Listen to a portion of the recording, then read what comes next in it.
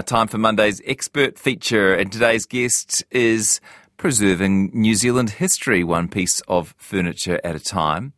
This afternoon, between now and 3 p.m, we're going to talk about antique restoration with Dr William Cottrell. He restores important colonial-made furniture, either for institutions or historical societies, even for the occasional private collection. And William's joining us from the Christchurch studio. Hello there. Kia ora, Jesse. Lovely to talk to you today. Thank you very much for your time. And before we get into the stacks of questions that are coming your way, could you tell us a bit about how you became interested in colonial-made furniture and got involved in this career? Sure. But hey, first, just hot tip for your last interviewee, Yes. Guy Williams.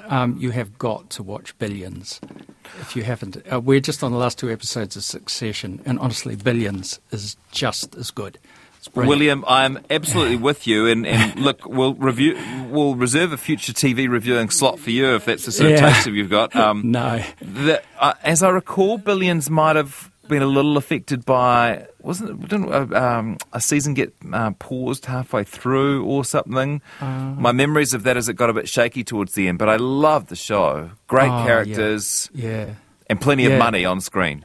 Well, what we liked was just the dialogue was just spectacular. It was so Shakespearean and not a hint of violence in the whole thing. It was just quite a relief. That's true. Is it still going? I'm just trying to look it up. I'm not sure. We sort of stopped it a wee while back and then we got into a couple of other things. The last episodes of the series of Succession, and we've only got 2 left, so we've saved them for tonight. But again, those things, it's like House of Cards. They have a life and you always think they run at one sort of series too long. Mm-hmm. I agree with that. You should prepare for a late night, though, because these last episodes of Succession are going longer and longer. Yeah, we've got a 70-minuter. I think it's the last one. Anyway. Right, antiques. Yes. What happened was I bought a house. I was working for TVNZ and in my mid-20s, and I bought a house in Ponsonby back then for $54,000, which was, it hurt. And it was an old villa, and I thought, it was at the time when, gold and shares and art and everything was going through the roof, and interest rates were like 20%. And I thought, I'll buy antiques. And then I thought, no, what I should do is buy antiques that belong to my Kauri villa, Edwardian villa. So I went up down Ponsonby Road and sort of saw what antique dealers were doing and started buying a few things like that. And then I realised actually all they were doing was going to junk shops and auctions, and then they were doing them up and fixing them and then making a profit and selling them on to me. So I sort of shortchanged that and went back to the auction rooms, and I just got thoroughly immersed in it and totally obsessed. And this is back in the early 1980s, I think. And then I finally gave up my job in television. I just became absolutely fixated. And I went to London, and I just accidentally got this job restoring antiques just off Portobello Road at Ladbroke Grove for this very high-end company. And my eyes were just open completely. I'd gone from sort of the DIY end of things to literally high-end art restoration. It was just an education. Yeah, you must have known something about furniture to begin with, to know what you were looking for and just to be interested in it and to help you make choices about what you bought. Yeah, I think my favourite hobby at school was always woodwork, and I just always like beautiful things. And I think also the other thing that everyone likes is that sort of sense of discovery, that sort of unearthing some treasure, that the archaeology of, sort of finding something and then relearning about it. And I loved that idea of getting something that was once beautiful and then recreating that beauty. Over the years the thing might have lost parts and things changed and altered through fashions and been painted or, whatever. But, I'm really talking about high-end things, not like kitchen chairs and tables. So you can find these things even today. It's amazing just what extraordinary things are out there. Yeah, and so we're all on the same page. What do we mean when we use the word restore? Yeah. Thanks, that's a great question. Well, there's restoration and conservation. Restoration is basically getting a thing and putting it back the way it was when it was first made. If you do it correctly, what you should be doing is not showing that you've ever done anything to it. So doing it so cleverly that you've used original materials, in my case wood, original adhesives like the old gelatine glues, shellac, resin-based polishes, waxes, that sort of thing. Not a lot of ingredients. Conservation, which is what museums tend to do, is basically putting the thing in a holding pattern, so stopping further degradation. And what I try to do is to bridge that gap so that pieces, because generally furniture, unlike artworks that hang on the wall, it gets a really hard time.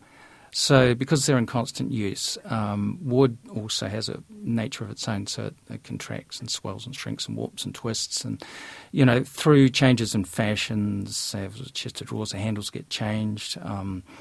People decide to do up things, and then, a decade later, somebody else doesn't like it and does something else to it, By the time you've got an object that's 140 years on, it's had a hell of a time.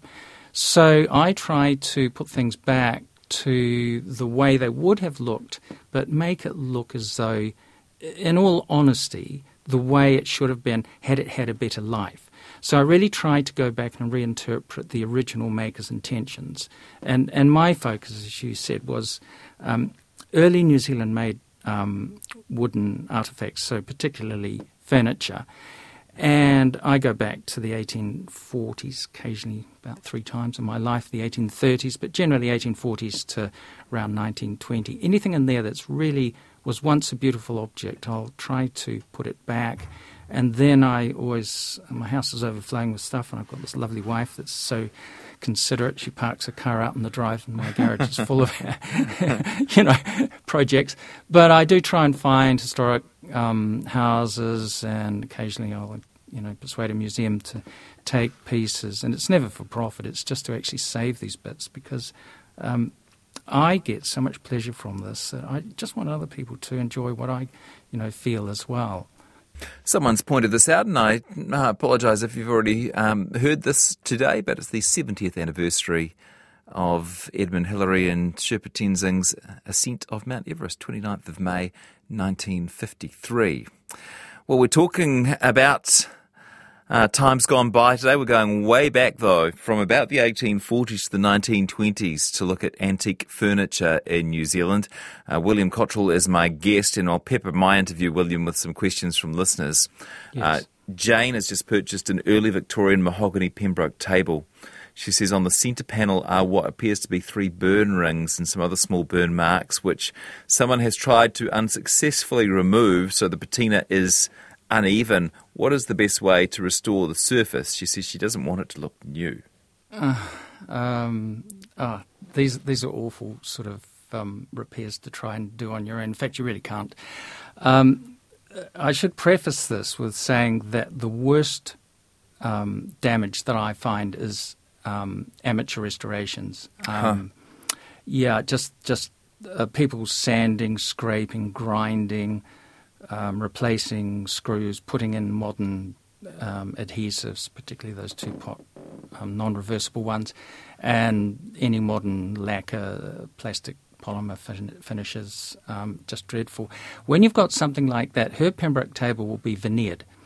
So there's a thin sheet of mahogany over a substrate that may be oak or pine. And what's happened, that sheet would be maybe less than a millimetre thick. Somebody will have tried to sort of sand this burn out, and so you've now got a dip in the veneer.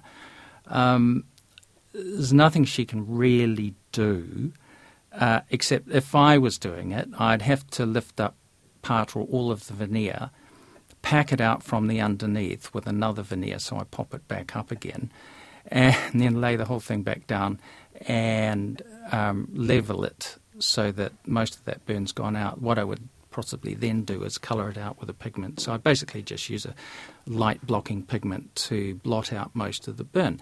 But the burn is quite often, say, a candle that's burnt down, which is quite a romantic thing, so you don't actually want to lose those candle burns.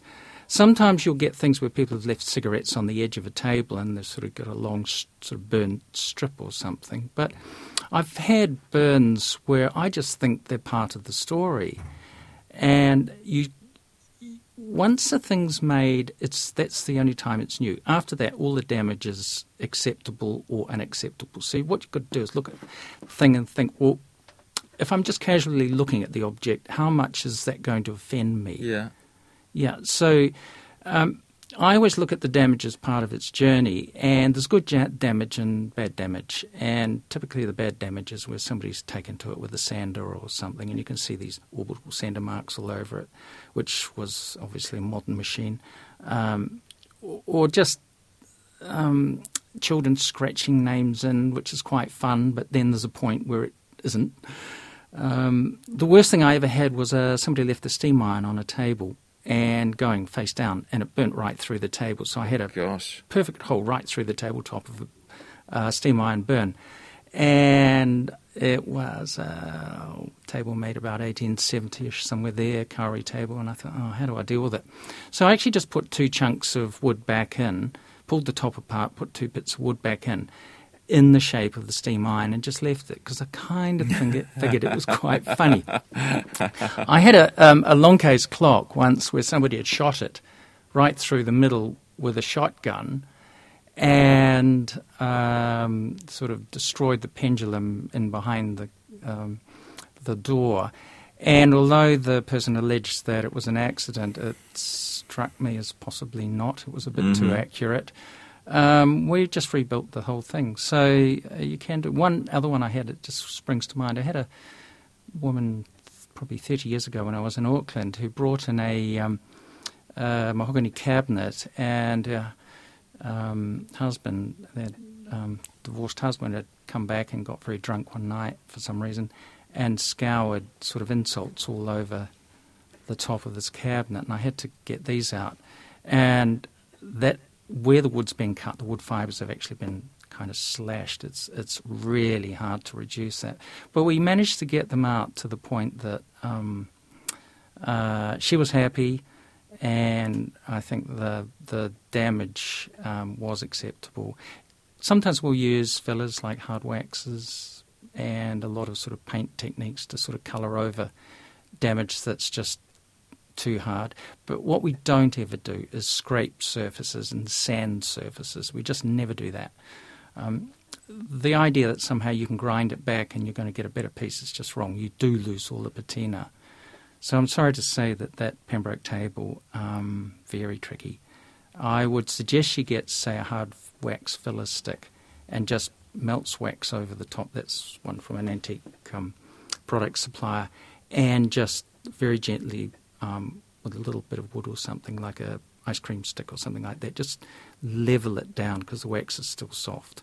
It'll block it out, it'll get the height back, and you can French polish straight over the top if you want, but don't ever put it in sunlight because it will, heat, it will melt again. This is probably a silly question, but how do you tell when you look at a piece of furniture whether it is in your era or not? Style? Yeah, totally. Material? Yes, all of those. Well, so I concentrate on New Zealand-made furniture. So when we first turned up here, Europeans, in the 1830s, nails were still being made, handmade. So you will find totally handmade nails, or what we call cut nails, where they were made out of sheets that were sliced. The wire nails that we know today, the generic ones, weren't really around until the 1890s. So you'll get square cut nails before then, you'll get screws up until about the early 1860s that have got blunt tips on them, not the sort of carrot-shaped type ones, or the modern sort of posi-drive things that came in late towards the end of the 20th century.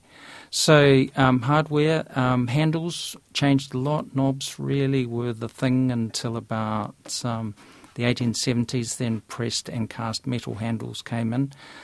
Casters, that's the little wheels on the bottom, were all brass until about the mid-1850s. Then they became porcelain. So there's lots of those things. Also, the use of timbers changed quite a bit. You start to find the introduction of sort of plywoods and modern composite boards in the early 20th century. But style is really the biggest indicator, and it's like anybody who's conscious of fashions. Not all antique furniture is just carved and curly and with turned legs or something. I mean, you can dissect it down very quickly and you can figure out within about 5 years of when a piece has been made. Oh, that's incredible. And I guess they're Yeah. distinctly New Zealand, not just because they're using New Zealand native timbers, but they would have developed their own style in this part of the world? No, not at all. Apart from Maori motifs or purely Pacific motifs that were, say, inlaid or engraved onto bits of furniture, they were pretty much all European. Huh. And particularly British. So we were making British copies. Well, it's like our houses aren't particularly colonial. You will find equivalent examples in North America and, of course, England, Ireland. We copied. I mean, New Zealand back then was just an extension of the British Empire. Yeah. So we weren't really trying to have our own individual sort of iconography. Do you ever see things for sale that are ridiculously underpriced, that people don't actually realise what they've got? Oh, Jesse, every week. I was in the gym a couple of hours ago, and a guy phoned me up, and there was this bookcase for sale on the internet. He said, quick, tell me what to do. Now, this is a fabulous bookcase. It was kauri, and it was grained to look like walnut, so it had a paint finish over the top. Now, the bookcase itself was made in, say, the mid-1870s, and it was a spectacular example. And I told him about this piece last week, and I said, honestly, you just got to get this. So he finally got it for $700. And I'm sitting there with all the clatter of the barbells and machines going on behind me and trying to sort of encourage him to buy it, because it was easily the best example I'd seen in possibly 2 decades. Look, I often see things for $150, $200 on the internet or in some auction thing around the country, and they just go, they're invisible. And I can't buy the world. I can't save everything, and my wife would divorce me if I tried to put another thing in the house. But I imagine you've already pushed it to its limit. Oh, I have. Oh, she's so nice. Yeah, I know, but just want to save everything and find a home for it. So I do try and encourage other people to buy these and just look after them, because just because people at the moment don't put a monetary value on them doesn't make them not important.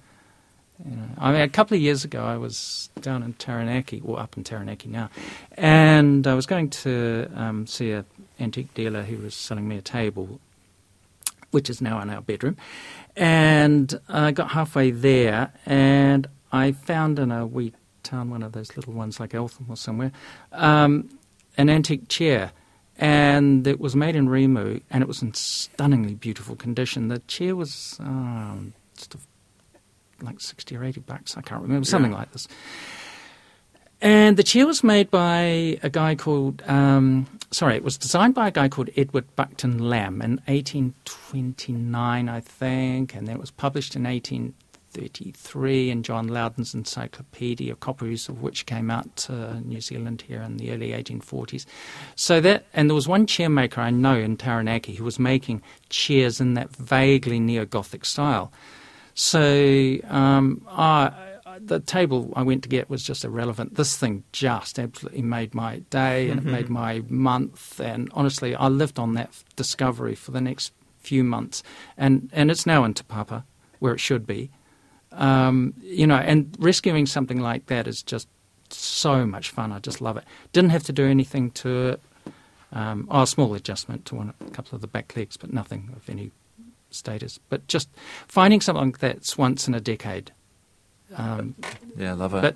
But most people wouldn't know. No. I mean, it was grotesquely ugly. Okay, lots of questions coming through. Coming through. Somebody has an 1870 Burr Totara sideboard. What wax should they use? Is that something that a consumer would be able to find? Oh my God, I want to see a photo of this. Burr Totara is always good. It was always used on very, very high quality furniture. Oh. Yes, look, less is more. Waxing, you can wax to your heart's content. It's like polishing your boots. You can never overdo it.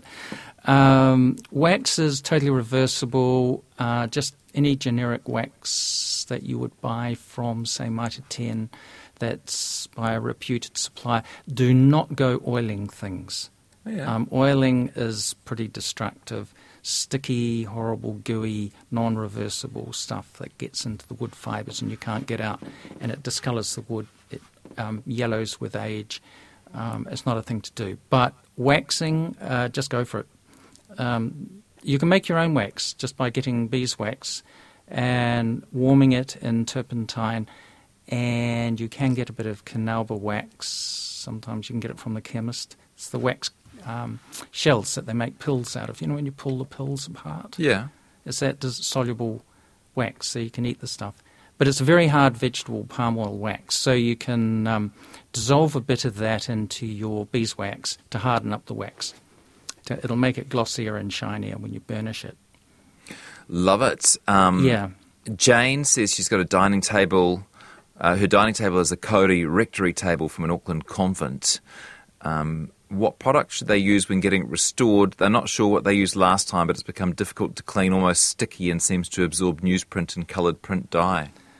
Yeah. I think what she's done is probably, and I'm guessing here, got one of those proprietary sort of furniture reviver products that are got colours in them, got sticky oils in them, they've got a lot of nice things that smell but don't do any good.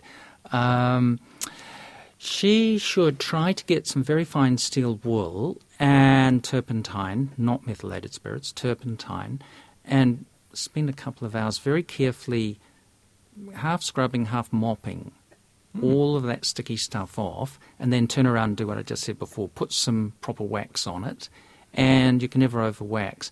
The trick to getting a nice clean, not too clean, but a nice finish is getting it smooth. It's the preparation. It's the finishing is like quick.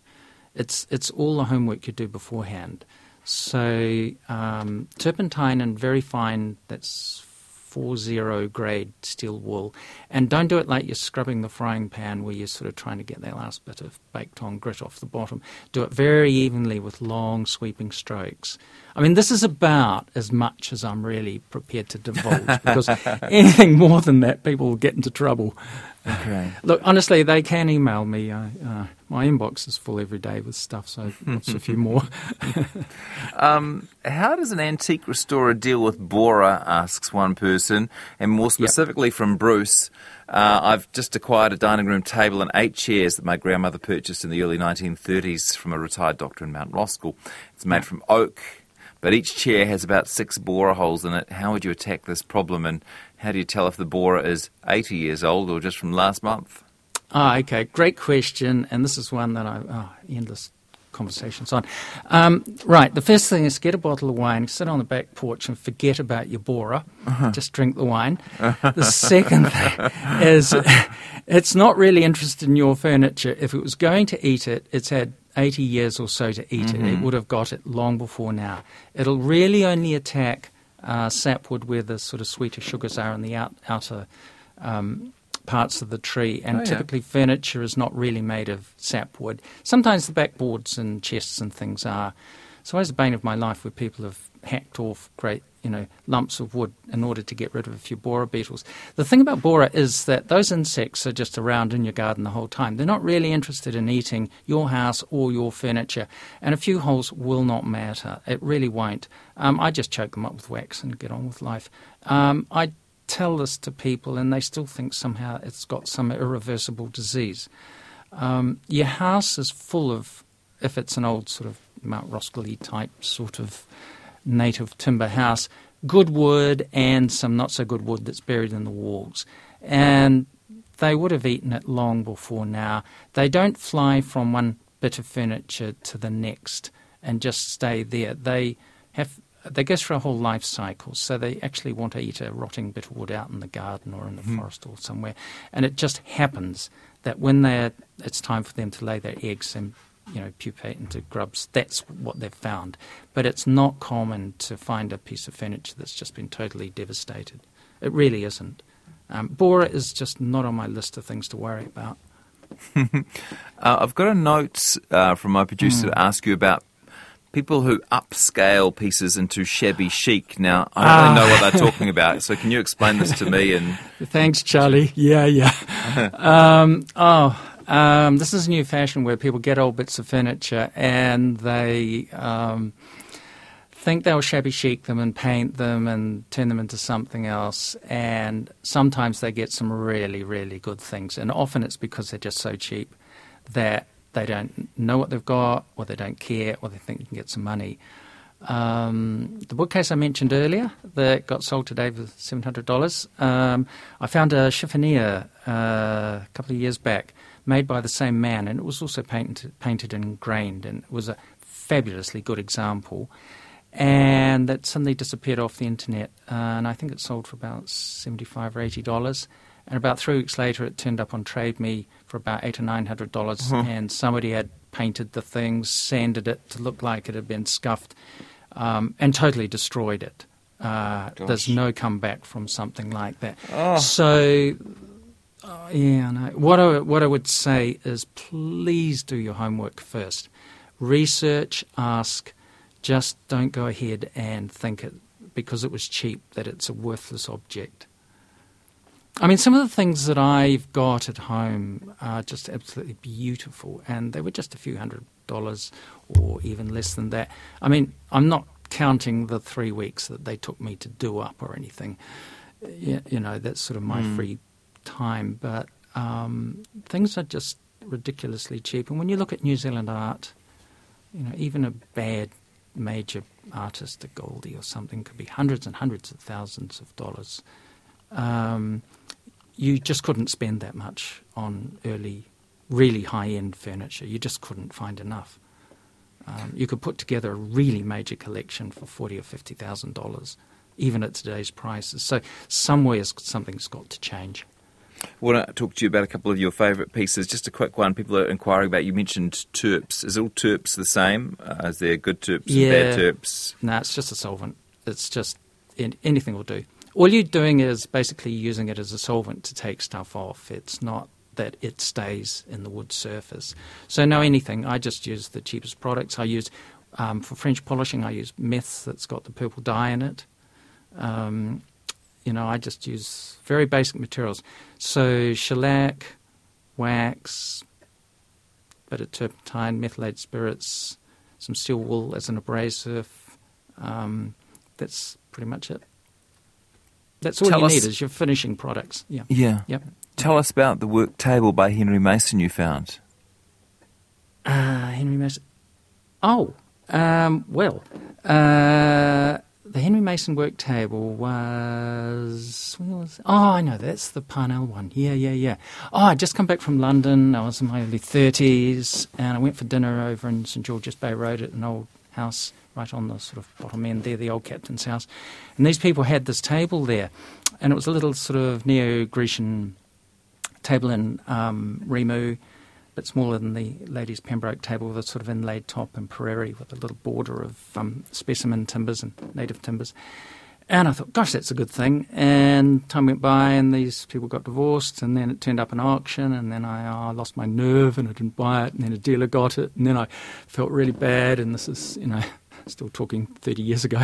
Yeah. And then I got another dealer to go and buy it off that dealer, and then I did get it, and then I fixed it, and then I didn't know what it was, but I just loved it. And then time went on, and then when I was doing my PhD, I discovered that there was an early pattern book by a guy called George Smith, and I found that there was an identical pattern of this table in that pattern book. This is an English pattern book, by the way, and it was published in 1826. And I thought, blimey, this is an important bit. Then I went into Papers Past and found an advertisement by an Auckland cabinet maker called John Mason, and he'd copied some of the details out of George Smith's pattern book. So I thought, he must have made it. And I put this in my thesis, and then about a decade ago, a woman contacted me, and she said John Mason was the cabinet maker in Auckland, who actually immigrated to Wellington, I think, in 1842. He was her great-great-great-great-grandfather, and she's got this original pattern book with that exact picture in. And so I said, send me the picture, and she showed me the picture, and of course he'd sketched in a stretcher across the bottom, which my one had, and the original George Smith pattern didn't have the stretcher, and it had casters on. So I knew that pattern book, this big bound volume, and my work table was made by John Mason and had sat in the same workshop. He was up in Meadowbank at St John's College. He had a workshop up there around 1850 when he had moved to Auckland. So the two bits were in the same workshop at the same time, and he'd used that pattern to model my table off. And I'm really pleased to say that both those pieces are now in Te Papa. So the pattern book and the table that was made from them. Yeah. How many pieces have you contributed to in Te Papa? 70 or 80, I suppose. Oh, something. gosh. I've lost count. Not all directly through me, but sometimes through people wanting to donate pieces, and I've sort of helped them, nursed them to get them there. But there'd be at least that, and way more than that in other museums around the country, I would think. Can you handle a challenge, William? Sure. Mike says, sorry to disagree, but Mike doesn't think tōtara likes wax finishes. He reckons it's got a resin in it that resists waxes and grows a bloom on the surface under the waxes if you use them. No. He says a friend makes fine furniture from tōtara and uses Harlem oil, many light coats with 400 grit rub-downs in between for excellent results. Oh, well, if it works for him, fine. But I've got lots of tōtara in the house. And tōtara does have a resin in it, which does, as you know, it lasts very well in the ground. It will resist polyurethanes and modern plastic finishes. You can't just directly polyurethane tōtara, but you can certainly wax onto it. He can disagree as much as he likes, but I'll have a jousting competition with two bits of tōtara with him if he wants. Do we have a problem with New Zealand antiques being exported? Yes, I do. I've stopped quite a few, but I often don't get to hear about it. Probably the most important one was actually a tōtara table by Johann Levain. He was a cabinet maker that turned up in, again, 1840 in Wellington. By 1843, he'd gone back to England, and he set up a workshop there, and he made some very, very important pieces in England. But I discovered a table about, 20-odd years ago that was about to go off to Hong Kong, I think, and from a dealer was selling it in Auckland, and he said the woman had sort of left a deposit or something but hadn't come back to buy it. So I actually bought the thing because dealers like money, so that was easy. And then rescued it, stopped it. It turned out to be the only piece that we knew of that had been domestically made by Johann Levain. It's also now in Te Papa. But about 5 years ago or something like that, I was doing some research at Te Papa, and I discovered yet another table that they'd had there that was also by Johann Levain. They'd had it all along since the 1860s. They'd been miscatalogued. So we went from no pieces to a cabinet maker that turned up in 1840 to two pieces. So I was thrilled. Do you enjoy walking around?